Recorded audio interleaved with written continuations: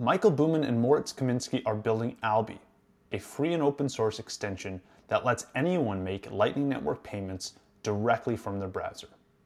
In our conversation, we talked about exactly how Alby works, some of the similarities and differences between Alby and other browser extensions like MetaMask. We talked about the tech stack Alby's built on, specifically LNURL and WebLN and the importance of those two protocols. And we also discussed some of the concepts of value for value. We talked about identity, and we talked about the future of payments on the Lightning Network. Now, if you're enjoying this episode, if you find it useful, the best way you can let me know is by sending in sats that reflect the value you got out of it. If you didn't get any information out of this episode, don't send in anything. If you got a lot of information, if you thought it was helpful, send in a lot of sats. Up to you. The number is your discretion entirely. I can't decide how much value you got out of this show, but you guys can show me how much value you got by sending in sats that reflect that value. You can also send in comments and questions. I read through every single one at the end of the show in the lightning round presented by Voltage. Now, quick shout out before we get into it. Voltage is the premier provider of Bitcoin and Lightning node infrastructure. I'll have more from Voltage later in the show in the lightning round. But until then, I hope you enjoy this episode. Michael and Moritz, thank you both for joining me today on the show. I have a lot of questions about Alby, and I've been a user of it, and I've watched from the sidelines, and I've seen some of its early growth. But first, before we get into any of that, how about we start off with both of your backgrounds in Bitcoin and why you decided to start Alby? Cool. Yeah. Thank you so much for having us. Pretty exciting. My name is Michael. On Twitter and on the internet, I'm often called Boomy. I have a technical background, software engineer. I've been working on Bitcoin-related topics for quite a few years now. Initially, I did some Bitcoin remittance services to mobile money systems in East Africa, for example. Have always been interested in the question how we can bring this open internet protocol of money to the web. And this in the recent years had led to the development of Alby, which we're going to cover today, I guess. So, yeah. Moritz, how about yourself? Also, big thank you for inviting us. Kevin, great to be here. I have a background in business. I came into Bitcoin quite some time ago, and in 2013 already wrote a master thesis about Bitcoin mining.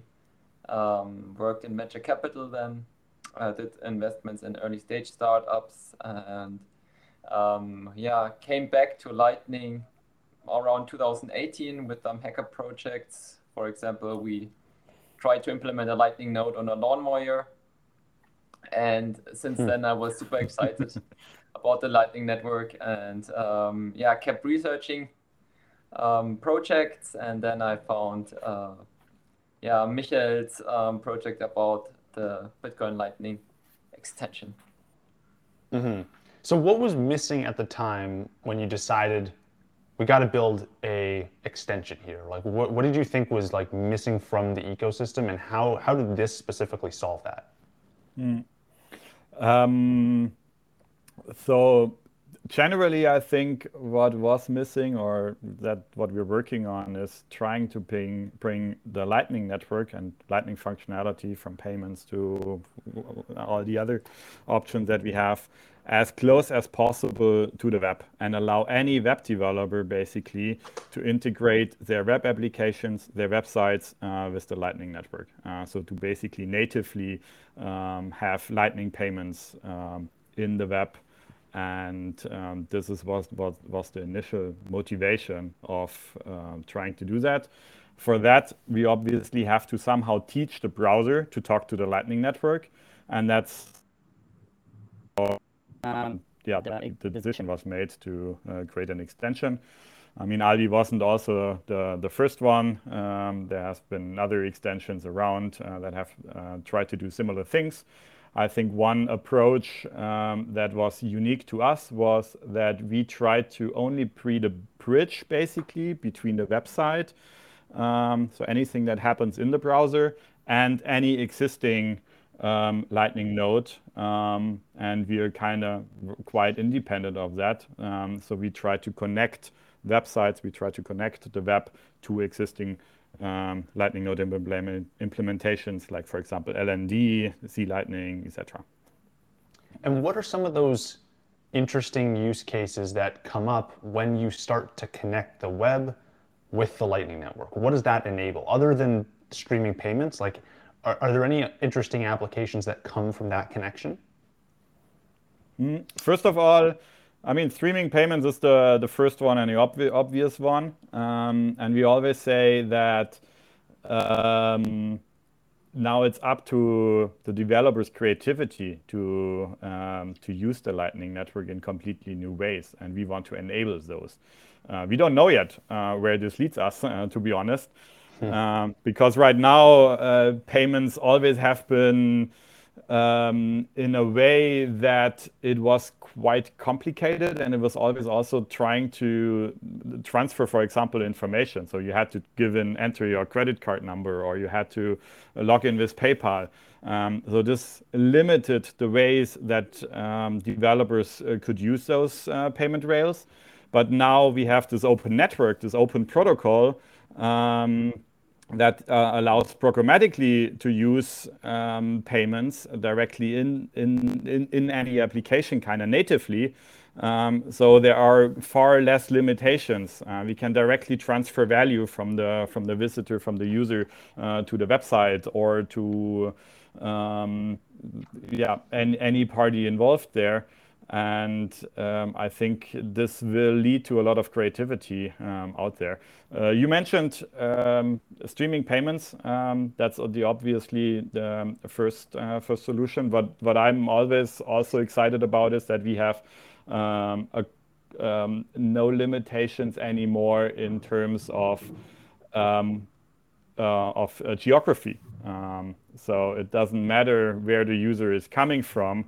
It's suddenly possible to pay anybody from anywhere, independent of the. You don't have the limitation on the payment method here.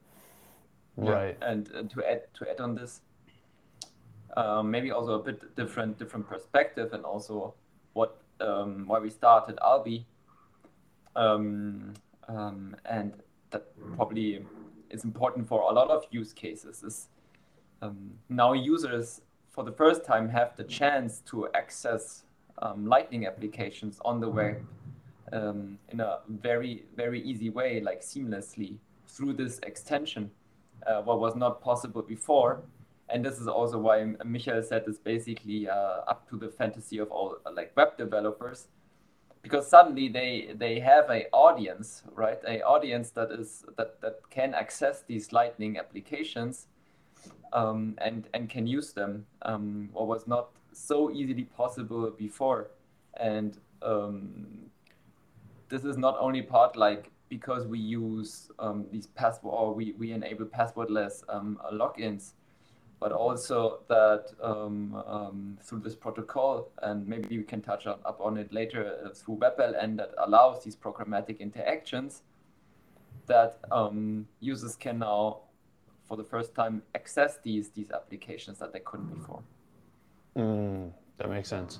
Yeah, I want to get into WebLN, and I want to get into logins and identity in a minute. But first, I want to understand, like, I understand the connection between bringing the web to Lightning and making that connection seamless. But there's different approaches that teams have taken in the past to integrating Lightning, or in other kind of crypto, in other blockchains, they've taken different approaches. One being a mobile app to kind of like log in or to make payments through, and another being a native browser. One specifically that is supposed to be launching in the next month or so on Lightning is Impervious. So I'm curious to know what's the thought process behind this. In order to connect the web and Lightning, we're going to use a browser extension versus a browser a native browser or a mobile app? Yeah, so from my perspective, I mean, I think first of all, we have really tons of great apps out there, like especially mobile apps with a lot of users, and they do a great job there. And I guess also the Impervious browser is going to be a interesting product. But I think how we tackle this is like, why not a mobile app? Is we really want to enable way more Lightning apps that are web native. And that's why we set off to build really this bridge between your individual wallet, your Lightning node, and these web apps. And that's why we build an extension for your browser. And why not a browser directly? I think certainly browser directly could be an interesting endeavor. However, so from what I see, it is a bit like, I think users are very much used to their current setups, and switching costs might be rather high to a new browser. And for our use case, being the bridge between your wallet and the web app, a extension is totally fine for us, and we can already build great features into an extension, and do not need like these whole browser for some messaging use cases, for example. Right. So That makes sense. to add on that, I also think payment, if you talk about payments, it's often kind of a bit of a necessity. So I want to consume digital, and I want to listen to a podcast and want to watch a video. So payments are often the necessity. And our goal is actually to make this necessity as seamless as possible, to put it as much as possible in the background. That mental overhead for this also is kind of removed down to zero. And I think with Lightning, we for now can do that. And because of that, I also think we should bring Lightning to applications that the user is already using, and not the other way around. So I don't think that we should bring existing applications to a Lightning wallet just to make the payment possible, but the other way around, that we should make payment possible wherever the user currently is, or whatever tools the user is currently using. So, and I think this is what the Lightning network will also enable. And I actually also think that in the future we will see more and more applications that have native functionality implemented. So just as they're connecting to the internet, they're additionally also connecting to the Lightning network to enable payments. And this is what we're doing with existing browsers. Right. Now, this is an interesting idea that applications start to enable Lightning natively and become connected into the Lightning network. Do you think that when making payments, or when like onboarding people to make payments on Lightning, are you going to be disrupting existing business models of PayPal or someone else who may be supporting online payments in some capacity today? Or are you going to be primarily creating new markets? Like, one that comes to mind is like Lightning payments for reading a book, where every page maybe costs a sat or 10 sats, which is just something that doesn't exist in at least in North America. That's not a common thing. How do you view that distinction, and what do you think is the most interesting market for Alby? I think the use case for Lightning payments is a bit of both. It's certainly disrupting business models of traditional financial services. Often people mention here the case of remittances.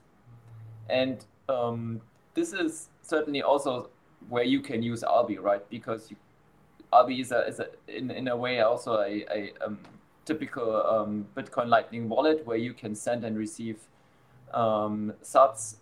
You can send them wherever you want, because of the nature of the Lightning network. However, in the short term, it's not necessarily actually like the sweet spot of Alby. One very interesting part is that that you already mentioned, Kevin, is the fact that we allow these micropayments for digital goods, like articles, like videos, and this is certainly a new market that we open up here actually with the Alby app. How The Lightning Network is great there, and it will open up completely new markets and new ways to monetize digital goods and services that haven't been possible before with the traditional payment systems. Just because, for example, the payment fees were too high, the transaction fees were too high. Suddenly, we can have way lower transaction fees here, lower the higher transaction amounts. But it also was not possible because a lot of the payment methods, for example, haven't been accessible, or it was just way too complicated for people to receive the payments. So if I'm, for example, a creator, I would always need a payment service provider to receive a payment. Maybe I use PayPal or Stripe or whatever it is that make it rather simple, but I'm always depending on those payment service providers. And using the Lightning Network, this suddenly becomes way easier and way more accessible. And I think with improved tooling, it will become even more accessible in the future. Allow completely new ways for people to monetize their content and services. So what do you think this improved tooling does to then the broader Bitcoin and Lightning ecosystem? Because if we look to other chains, for example, one of the projects that people often think of when they hear browser extension and wallet is MetaMask, and how important that has been to the Ethereum community. And that's been like an integral piece that has enabled a lot of creativity in that ecosystem. It's tied in with basically every app, and it's one of the most popular apps in the kind of entire ecosystem there. So how do you think about Alby's role then in integrating kind of like the Lightning ecosystem and helping all these apps connect to each other and to the web? Well, at the end, I guess Alby could have a like similar effect as MetaMask had on the Ethereum ecosystem. At least that's our hope, and that is what we're working for. We really want to encourage as many web developers to build Lightning-based apps. And now, what we do with the Alby, basically, we try to make it as easy as possible for users to access these Lightning apps, right? Because there was always this chicken and egg problem. We do not have enough like destinations to spend sats, but we also do not have like nice, easy ways to interact from a user perspective with these destinations. And with Alby, at least, we tackle the one side. Interesting. What MetaMask definitely did, and that's one great thing that we have to say what the Ethereum community did well there is it made it easy for web developers to build on it, to build these applications. Whatever the applications are and whatever one might think of these applications that are built on that network, but it made it simple for people to do that. And I think that's an important case because that sparks creativity when it's accessible to people. And this is for sure, I think, what we can bring to the Bitcoin and to the Lightning community here. When you guys are pitching app developers, how do you explain why they need to be using Alby? And what are some of those conversations like today? What are they worried about? What are they excited about? What's holding them back? I'd love to hear more about that. First of all, an important thing to understand is that developers do not need to directly integrate Alby. Because that's the great thing about that we are building on the Bitcoin and the Lightning Network is that we all have these open standards and these open protocols now for transacting. And that's also on that level. Developers are not integrating Alby directly because that would be the same as you're dependent on on one player, on one wallet, which shouldn't be the case. It's up to the user to use whatever tool works best for them. So the developers, they basically this Lightning Network through the standard that is called right now is WebLN. And there's a lot of discussion around that and also goals to improve that, develop that further. So there's a quite active development going on in that sense. And what the standard is doing is it allows developers to, for example, just request a payment on a standardized way. So the developer just says, okay, if you want access to this resource, please pay a certain amount of Satoshis. And what Alby then does, Alby then comes from is basically the wallet for the visitor, for the user, and Alby can speak that language and can now pick up on that request from the developer and provide an interface to the user and, for example, there ask the user for confirmation if the user really wants to do that payment. And if it's confirmed, the payment will automatically send and a response will be given back to the developer's code. Yeah, they can do whatever they want with that. So that's an important thing, I think, which is very different to typical payment methods. Because right now you would integrate with Stripe or you would integrate with PayPal, and you have a very direct implementation there. But with this new technology, what we're having now is you're basically just integrating this with a standard. You're implementing a standard. You're integrating with the network. And I see. Why developers actually should use WebLN? I think one big advantage is certainly the better user experience that they could provide to their users, because WebLN allows for programmatic interactions, and it also reduces the friction, right? So because today, as a user, what you often have to do if you access a Lightning app is somehow you need to scan a QR code, you switch the context, people have to take out their smartphone, and it's just not nice, right?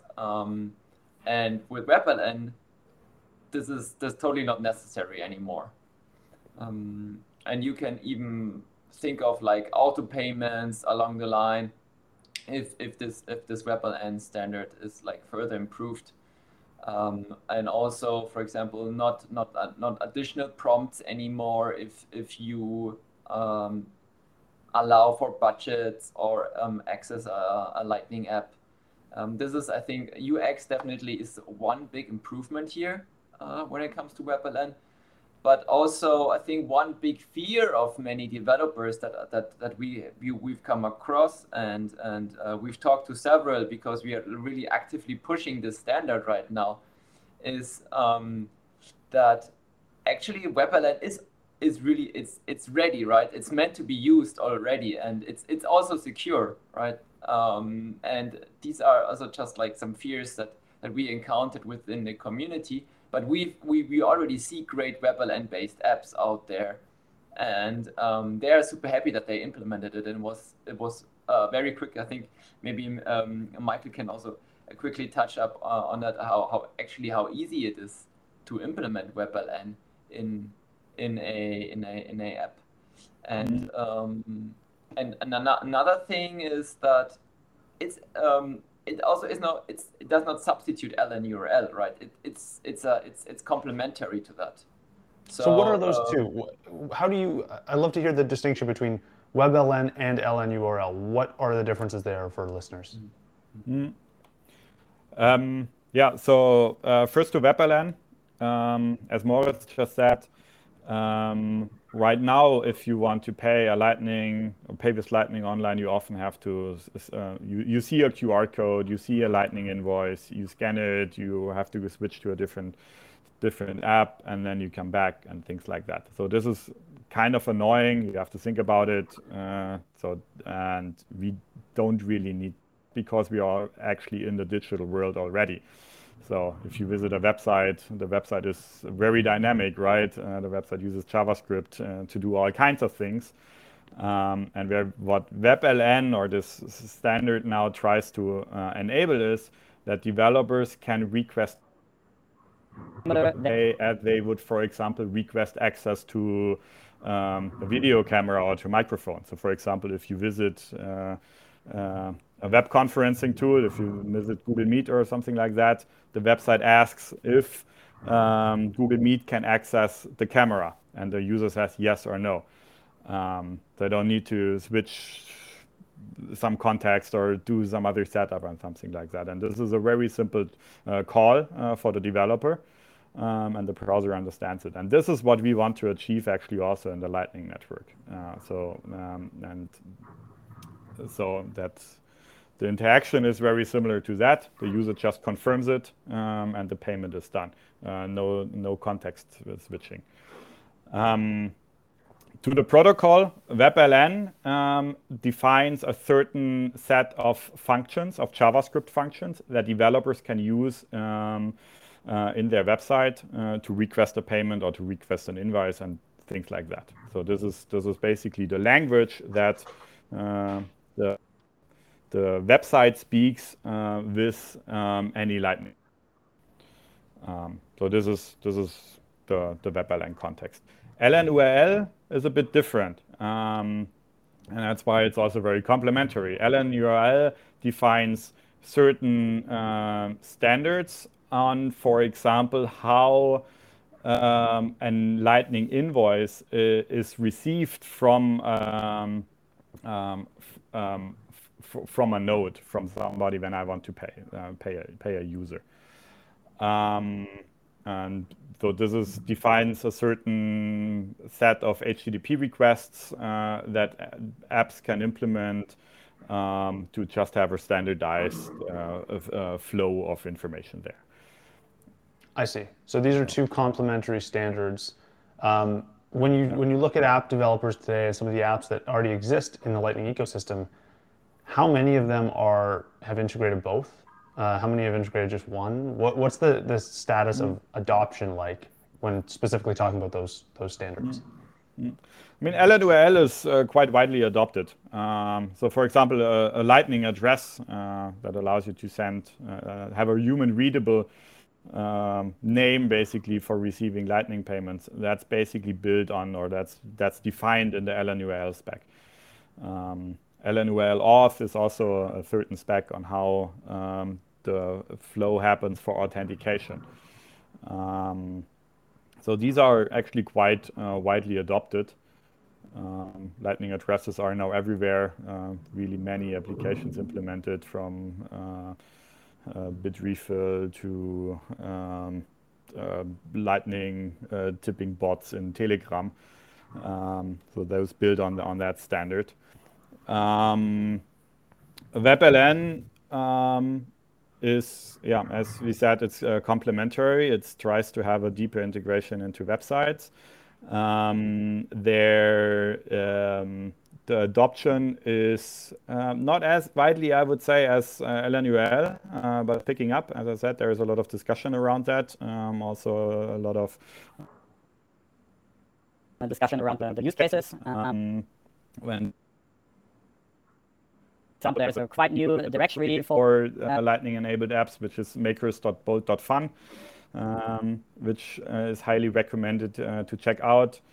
So those list applications that are implementing that WebLN standard. Very cool. Now, one thing you mentioned was Lightning addresses. And I've played around with them a bit. I know you guys support them. There's a bunch of other apps in the space that support them as well. I get the idea of this human readable address. I think this is really cool. Does it change the value prop of a Lightning address when there's also a browser extension that you may not even need the address at all if you can just use the extension within your browser? How do you think about the use case for Lightning addresses in a world where everyone is on a browser extension like Alby? I very much think that the Lightning addresses are great for humans, right? So that's kind of an easy to remember and easy to share version or an easy to remember and easy to share type of information to accept Lightning payments. So I think whenever we do peer-to-peer payments, like from your one human to somebody else, I think Lightning addresses are great. It's also a great way to add Lightning information to websites where I want to get paid, for example. So I can use my Lightning address there. But so it's I would also say it's complementary, because we in a world where everybody uses the Alby Lightning extension, you would not need to enter the Lightning address. You basically are just on the website and can pay with one click, and you don't care what is behind that. But that's a bit of a different use case, I guess. So. Fair enough. Okay, I want to get into some of the discussion around value for value.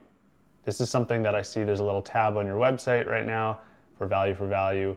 I know this is it's an easy way to get people on board to Alby and excited about it, and even integrating Lightning addresses. There's now people that can integrate them, I believe, into their YouTube feeds, on their website. You can quickly get on board if you're a creator, and you can kind of like earn value for value from your fans.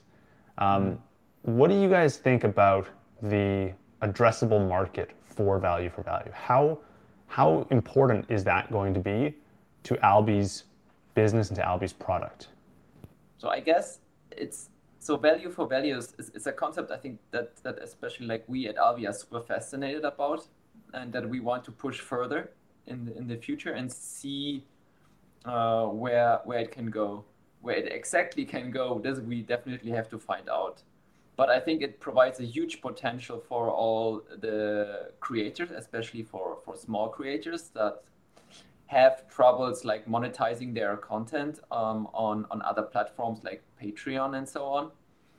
And I think we will definitely see that value for value payments in the future will be a significant revenue stream, a part of advertisements, a part of subscriptions or paywalls for creators in the future. Right. Do you guys have any insight into the behaviors of creators using, whether it's using Lightning addresses or accepting value for value payments? Do you have any idea of like how they're using that today? So I can tell you how they use it when they interact with us. Basically, when they reach out to us and ask us how does it work and so on, because this is one of the big use cases right now why people use the Alby extension, and this is basically that you can add a meta tag, for example, of a Lightning address to the header of your website, to the HTML header there.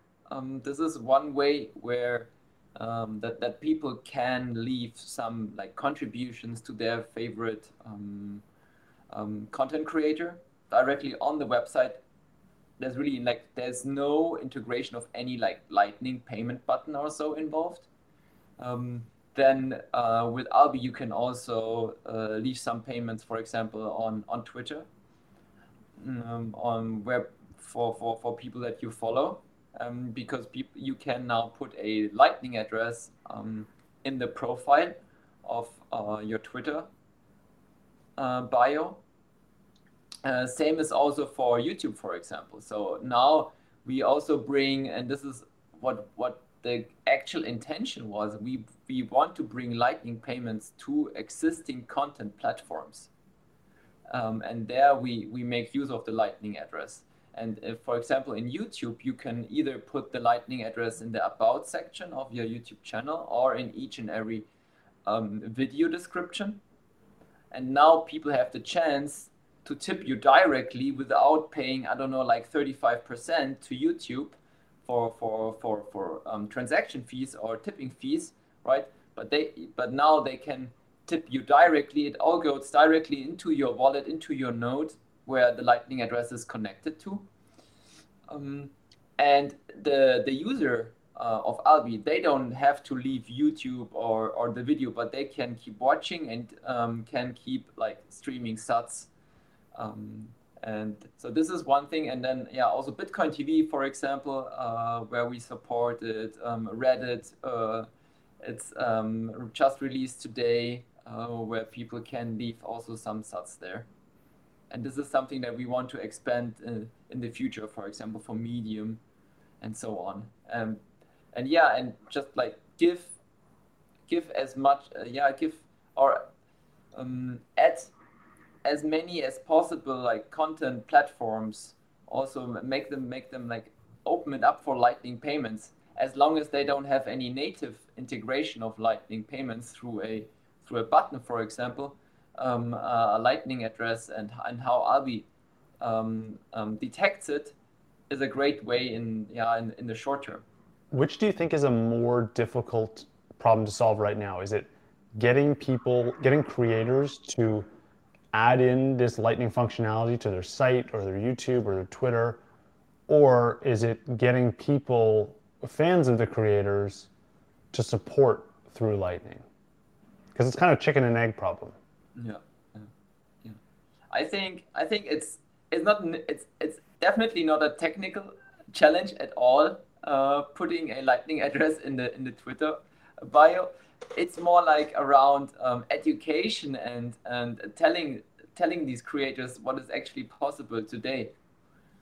I think this is probably the most important thing here. And also,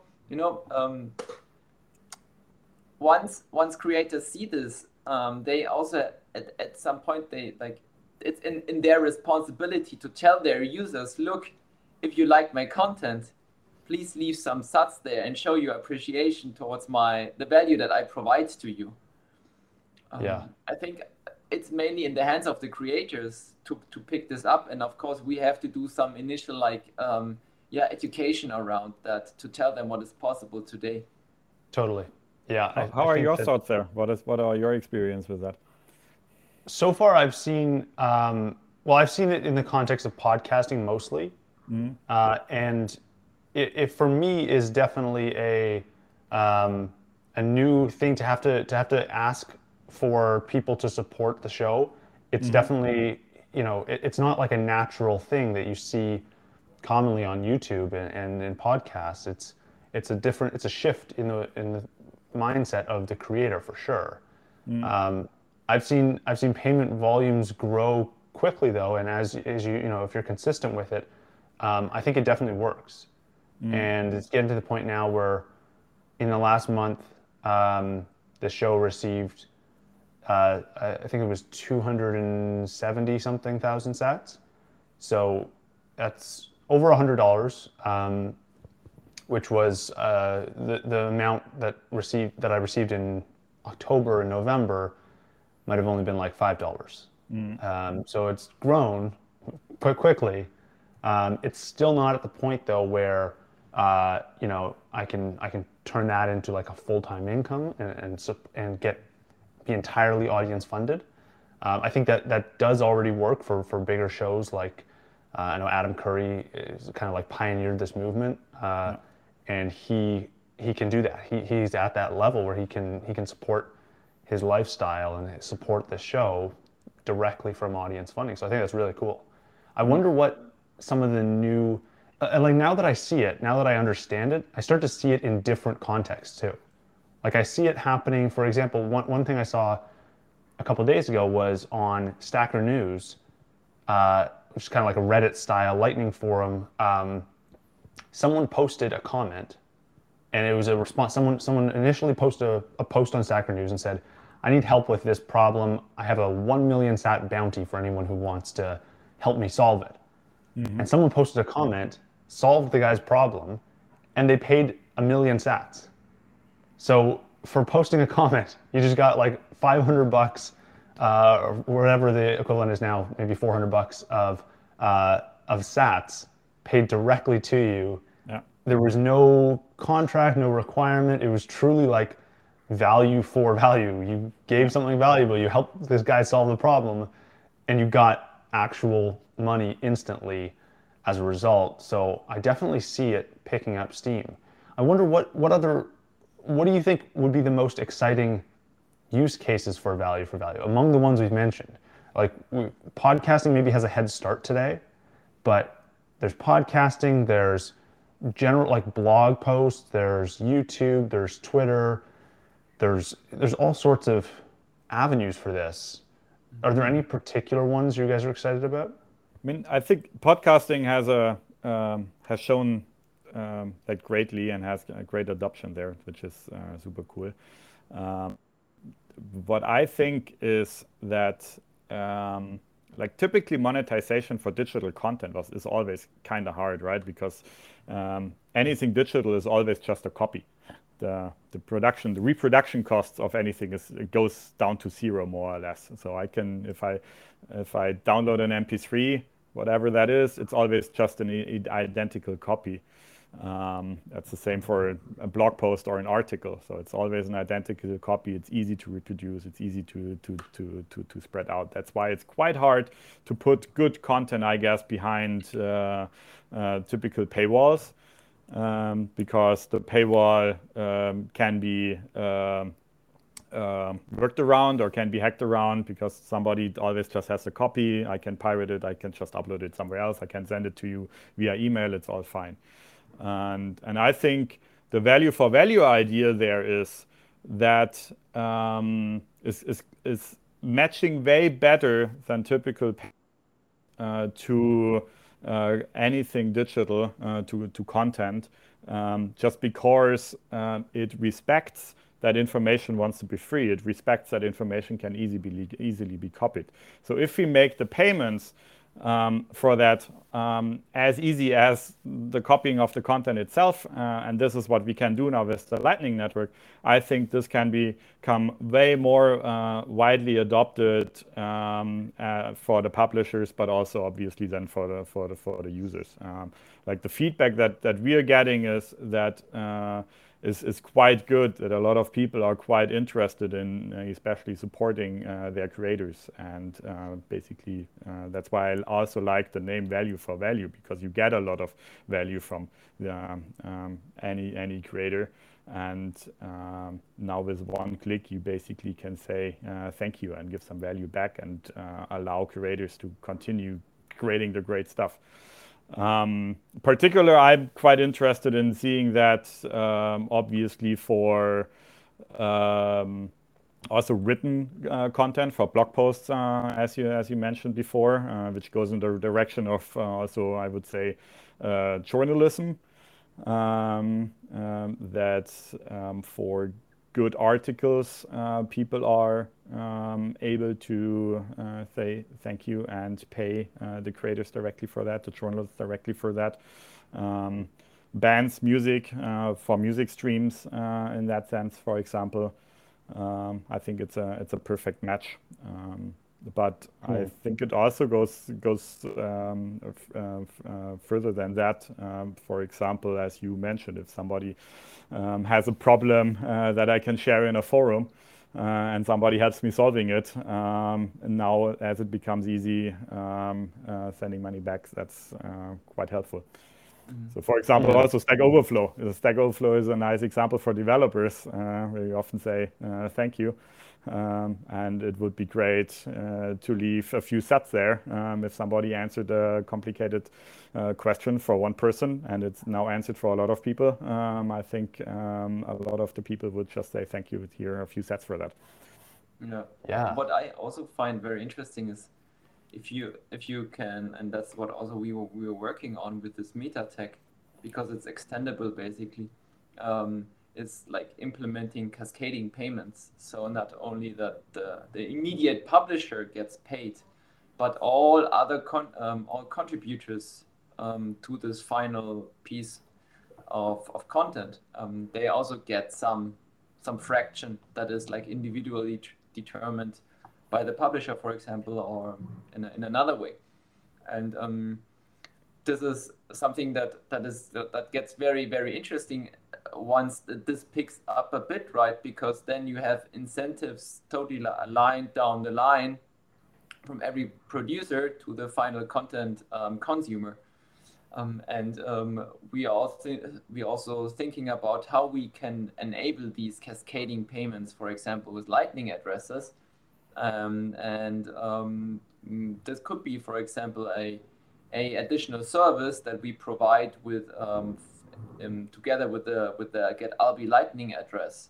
So if you get on getalby.com/lightning minus address, then you can create your own Lightning address. And this in the future, for example, maybe there is a way that you can configure your own Lightning address in a way that people who contributed or helped you on creating this piece of content can also earn some sats. Yeah, I think that's a really cool idea. That's something that that's one feature wish list for me on podcasting. I know the Fountain team's working hard on it, but I would love the ability to, have a conversation with you guys and have you just send me over your Fountain username or something, or some like human readable name. Maybe it's a Lightning address, maybe it's just a Fountain name, and I can instantly insert it into the show, give you guys a split, instantly insert a producer and have them get a split. And, Fountain can insert themselves, Podcast Index, who supports the kind of like API and allows Fountain to build out the app. They can get a split.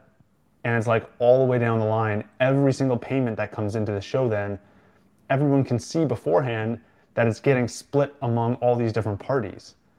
I think that's really cool. And it probably starts to change the relationship that some forms of creators have with their third parties. Like right now, two specifically that I'm thinking of is like publishers, book publishers.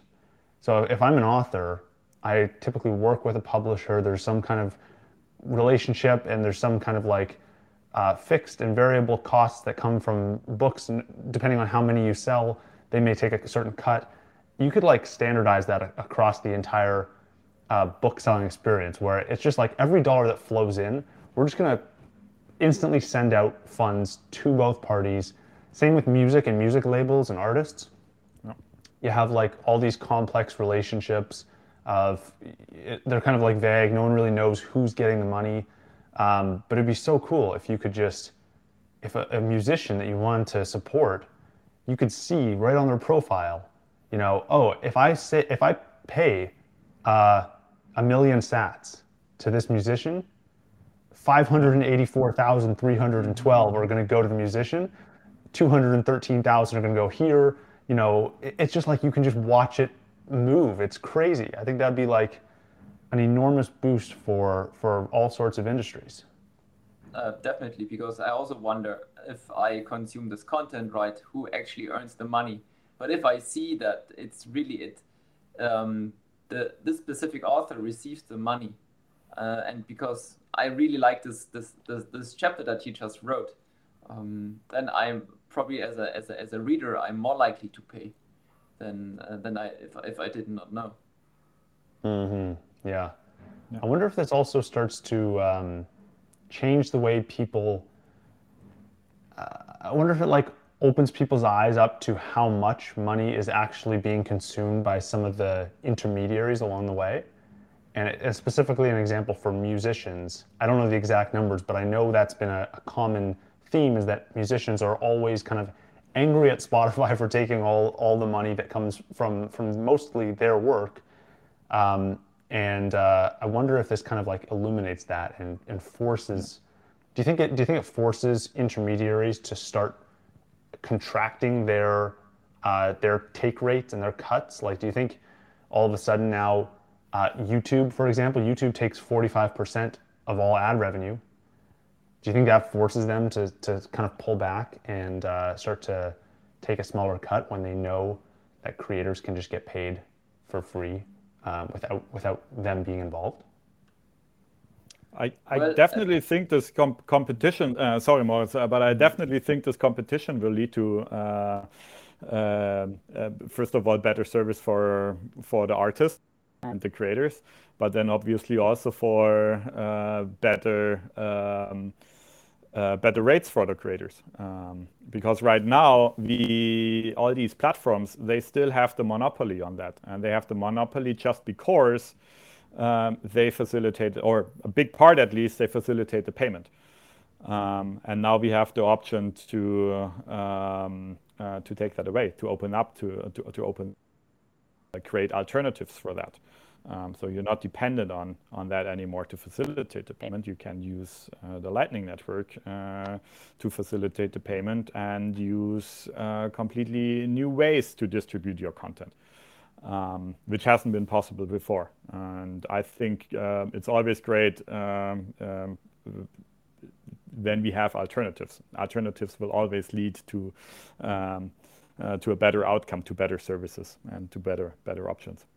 One other thing is that the alternatives, sometimes people think that you have to take one or the other, but you guys are taking an approach where you can have a YouTube channel, you can have ads, you can do everything you're already doing, and you can earn for outside, right? Like that's a cool thing where you're not requiring them to lose out in order to gain this new alternative.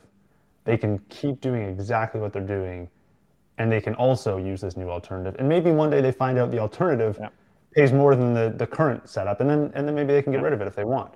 But they don't have to. They can just it's crazy.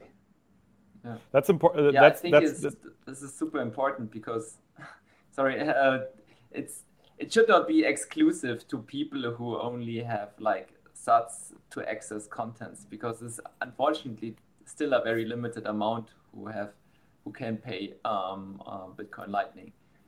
But this will certainly change, and now we give this additional revenue channel to publisher. They can promote it among their own audience, and then they suddenly realize, look, maybe this channel is this way of earning money is way more efficient in a sort of way, because I have to pay less cost to others, and then they can promote it, and only they can do it like this because they have the possibility. Like before, they did not have that. Right. Now, Alby, I can already see, is becoming a great tool for creators. And we just talked about a lot of the different applications there. Do you think Alby will be as impactful or even more impactful for things like merchants or SaaS businesses or other aspects of internet commerce that aren't directly related to creators? Can be, definitely. I think in the area of gaming, because this is a space where users are very much used to paying very tiny amounts instantly across or within the game, across games, maybe to purchase in-game goods and items. I think this is also a space that very likely we see some bigger adoption of Bitcoin Lightning payments, and Alby also here serves as a great way to onboard gamers to apps or games online, like browser-based games that integrated Bitcoin Lightning already. Yeah. I think the Lightning Network is particularly great for any digital goods and services. So less for physical things, I would say, but especially for digital goods and services that you directly consume. So there you need the instant kind of payment, also the high transaction volume, small transaction amount of kind of payments. And for all of those, I think Alby is great because Alby reduces the mental overhead for these payments. So whatever that is. Right. So, interesting that you said you think it's going to be better for digital goods than physical goods. Is that because of, we already have a pretty good solution in credit cards? Or is that, I'd love to hear your thought process on why physical goods may not be as appealing, as much of a use case for Lightning. What I think here is when we, for example, order physical goods online. So because there, you will get the delivery much later anyway. So if it's the payment instant now or how complicated the payment is, doesn't matter that much in my point of view. to an online shop, I add some articles to the shopping.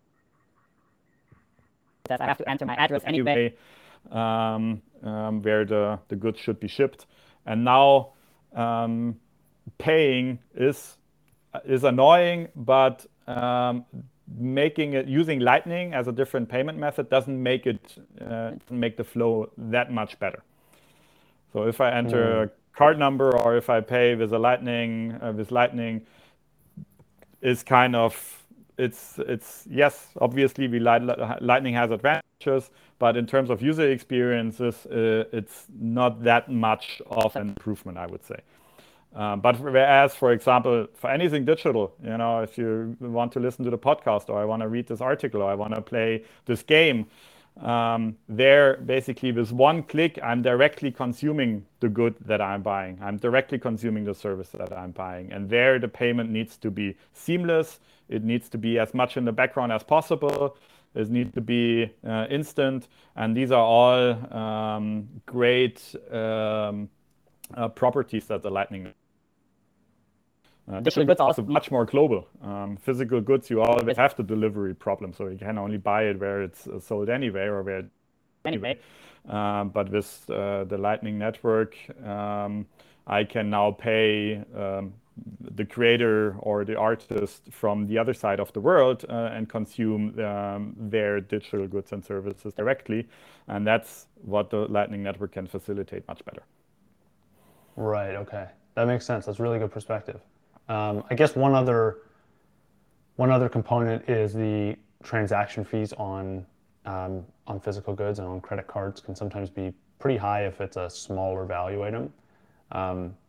That actually brings up a good point, though. I'm curious to know what can you talk to me about the business model of Alby and where you guys plan to make money and how do you make that sustainable? Is it through a transaction fee? What's your thought process there? Yeah, I mean, first of all, Alby, the browser extension, is a open source project, right? And we currently live from our own investments from a grant, and that helped us a lot now to kick off the development. But yeah, as you say, somehow it needs to be sustainable, right? And also there need to be there need to be some funds that flow back to the developer community. And that's why we are in the process of creating an organization that helps us to do so. One way, for example, to earn money with Alby, the browser extension, is to offer services all around how we can make it as easy as possible for users to get on the Bitcoin Lightning Network, because I think there we solve a problem. And this could be, for example, through cashback rewards paid out over the Bitcoin Lightning Network. Could be fiat to Bitcoin on-ramp, but direct on-ramp to Bitcoin Lightning. So this could be services that could be a business model also for Alby in the future. I just had a thought. I wonder if you guys could take the exact same value for value approach and apply it into the browser extension, where you say maybe by default, there's a 1% goes back to Alby to support the project, but users can turn it off if they want. They can change it to 10%. They could change it to whatever they want. Do you think that could be a sustainable model for earning revenue? Yeah, could be. I think we should try that out. We should do some user research for that. Why not? I mean, we are a strong proponent of this movement. So, and we should convince more people to use that. So I think maybe then they're also open to that. Definitely. Good idea. Yeah. I like that. Yeah. Yeah. It's definitely an interesting thought. And here, that's the thing. That's kind of what the Lightning Network enables, right? So because we still have peer-to-peer payments, and we additionally would have here a peer-to-peer for value payment to a service provider that you're using. So completely impossible with other payment rails so far. Yeah, interesting. Well, that would be really cool, I think, to see, because I think the podcast index may be using that as well right now. in their service. I believe the app developers get to decide how much they pay the podcast index. I think some have it set to like 5%, some have it 1%. I could be wrong on the details of that, but I believe they're using like a value for value approach there. And anyways, yeah, it could be cool for other software projects to take a similar stance. But I want to talk about, let's move the conversation to identity and whether or not this is going to be like an important part of Alby's ecosystem and Alby's browser extension, right? Because we talked about payments, and that's cool to be able to send money back and forth over Lightning, integrated with web apps. Identity is also another super important component for web apps. Every web app has their own system. Now when you get to a new app, it's like log in with Facebook, log in with Google, log in with Apple. There's like a billion different ways to log into things. Is Alby kind of trying to become a tool that developers can use to just have users log in and know who they are and kind of like identify them? Yeah, definitely. It's a very relevant use case for Alby right now, and they can already do it today. So we offer a login with Lightning either through LN URL auth or WebLN. And there are also quite some applications out there already that implemented these authentication mechanisms. And so far, it's mainly for anonymized logins. But I guess it could also be extended to a way, for example, that you log in with Alby and still get prompt which user like details do you want to submit to this specific Lightning app, so that they can really build up an identity for you, right? Because this is a bit the tricky part here. Actually, a lot of service providers, they somehow want parts of your identity actually to advertise their services later on again. And it depends on how it is implemented. This is currently not possible today. And maybe we need better tools for that, or better ideas around that. One additional thing here is also, for example, when you already paid for certain content or for certain services, and you want to access it again. That's kind of also widely related to identity. Typically, right now, you would need some kind of authentication, some kind of login system. But we see it also in that sense that if you access the content again that you already paid before, that we can tell the website, like Alby can tell the website that here's the receipt. I already paid this content again. This is me again. Do whatever you want with that. Basically, give me access again to the content, or just be informed that I already paid you. So in that sense, this is also a certain way of authentication. Is there anything that you guys are like, you're so deep in the weeds on building Alby and figuring out what some of these interesting technologies are going to be that you should include in the product? Is there anything that you guys see as a use case that developers should be using Alby for but haven't realized yet, maybe? Or any Lightning applications you think that need to be built, maybe leveraging like WebLN and LNURL? So first of all, I think the most obvious thing is everywhere where we transfer some digital information, where we want to have a payment stream, that could be rethought. This process could be rethought using Lightning, using WebLN, as we said before. Either if it's a paywall kind of system, or if it's a value for value kind of system. And I think this needs to be leveraged, or can be leveraged by developers much more. This is, I think, the most obvious, the most easy one. Another example, maybe for I mentioned before, the makers.bolt.fun directory, which has a quite interesting feature, I would say. It's kind of the directory for discovery, content discovery, right? And people can vote on it, and it's, I think, very similar to what Stacker News is doing. When the votes, the payments for the votes, I'm not voting with a like, with a click, but I'm actually voting with Satoshis. But these Satoshis directly go to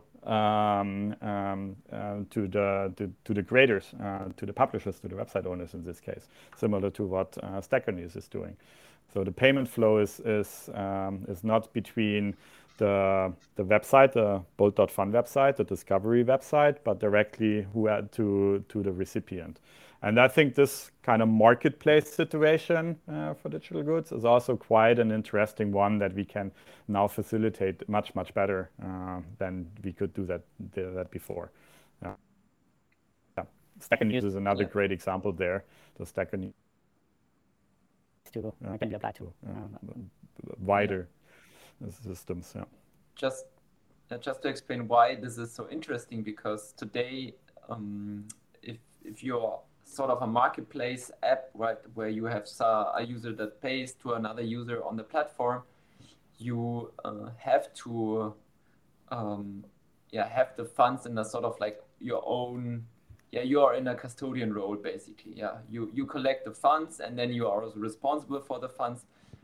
This would mean that you have to be licensed as a money transmitter, or you are like outsourced the service to another company that acts as a money transmitter. But overall, it's just more like hassle. It's more like additional burden that comes with cost that you as a developer or a web app publisher, you do not really want to take care of.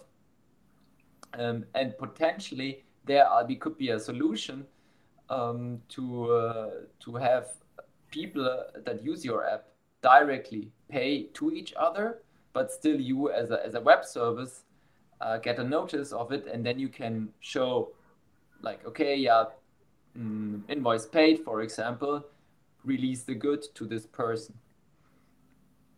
And this could be very interesting, because it solves a big problem for marketplace operators, but it's possible actually through Lightning and with WebLN, Lightning addresses, and Alby.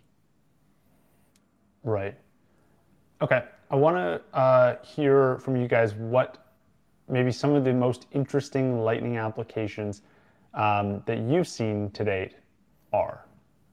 Anything that you guys particularly use a lot, really enjoy, want to give a shout out to, anything outside of Alby that looks exciting today? Though I definitely think the Makers of Bolt.fun is a great place to start to discover all these great Lightning apps.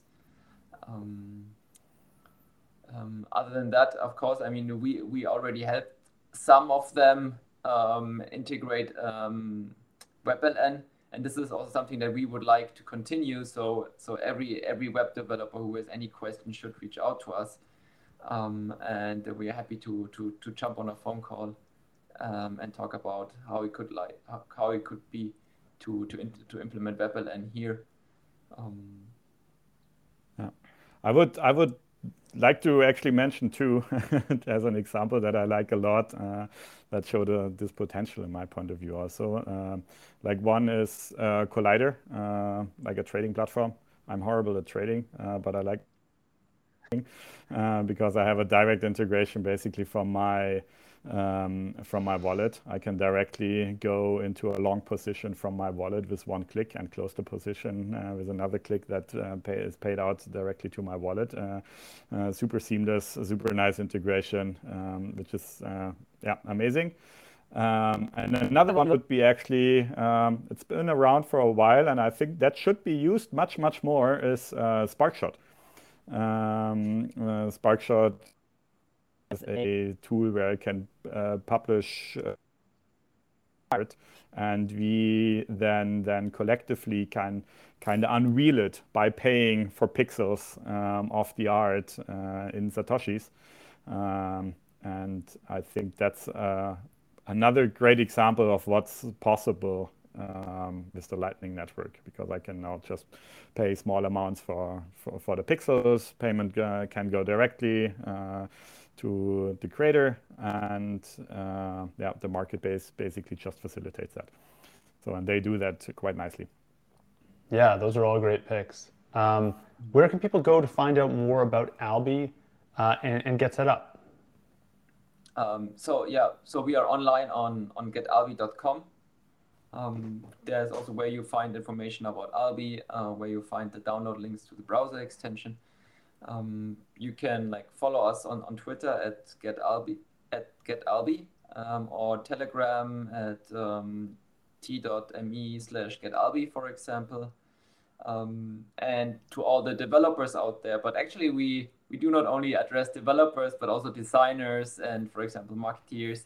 There is a how if you want to help us on working on GetAlby, there is we have a Slack channel in the Bitcoin design community. It's called hashtag lightning minus browser minus extension, that you can join. Say hello, come to our weekly community calls, and see how you can contribute. That would be also super cool. And if you've already tested it out, the extension, you can also leave some feedback on feedback.getalby.com.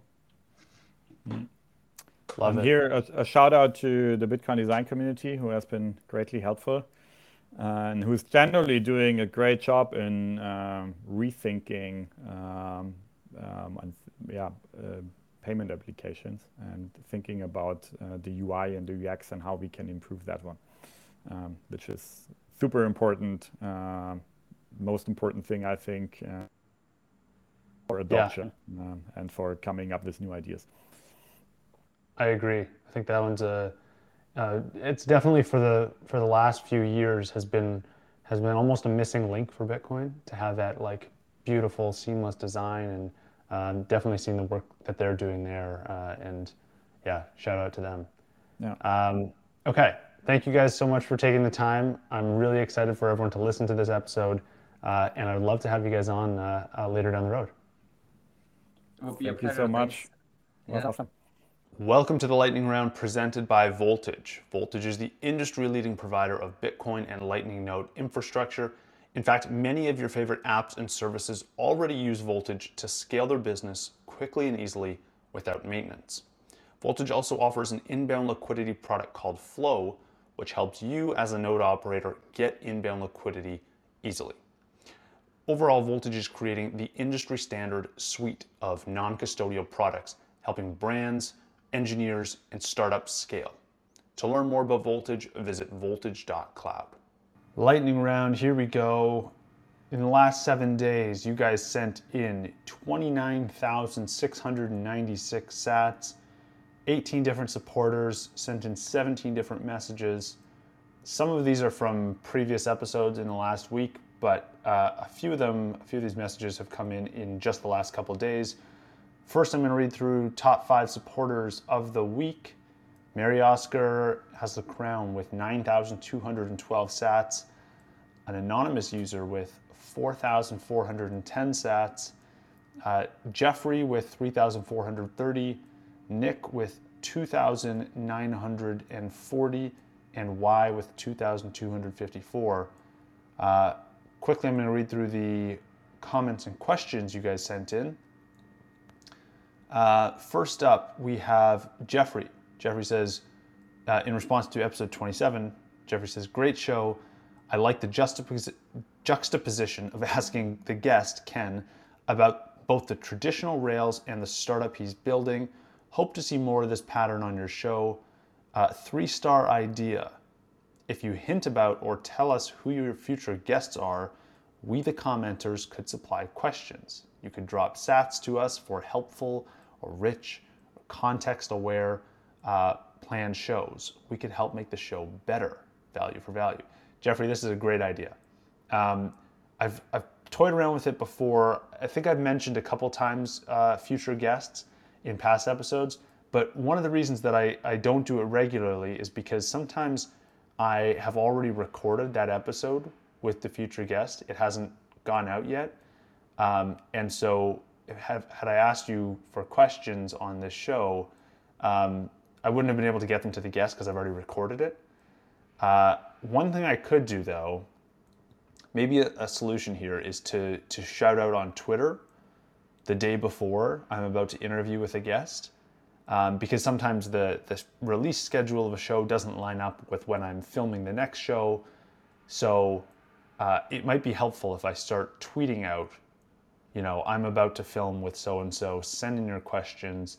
And you're right, if Fountain supports the ability for podcasters to send sats to anyone, I can start sending sats to people who send in great questions. That's a really good idea. I hope Fountain enables that. I will start to share more about future guests on Twitter. But thank you for the comment and for the 3430 sats. I really appreciate it. Mary Oscar sent in a bunch of test messages. I wonder what he could be testing. An anonymous user sent in one sat and said, "Let's go" on episode 25. And Leo sends in 89 sats on episode 26 with Justin Rezvani, and he asks if Zion will use the Nostr protocol. I don't believe so. I could be wrong on that, but I don't believe so. That's another one I have to dig into a little more in depth. I believe Fiat Joff is working on that. I would love to get him on the show and discuss exactly how that protocol works. But no, I believe Zion is built off of the some of the technology that Sphinx has been working on. But I appreciate you sending the comment, Leo.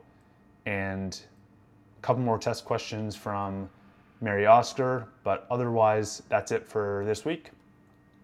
Send in all your comments and questions from this episode, and I'll answer them in a few days when the next episode comes out. I've got a really good lineup of guests that I've already actually recorded with, so you'll start to see some episodes coming in the next few days, and I can't wait to see all your comments and questions and what you think of them. See you next time.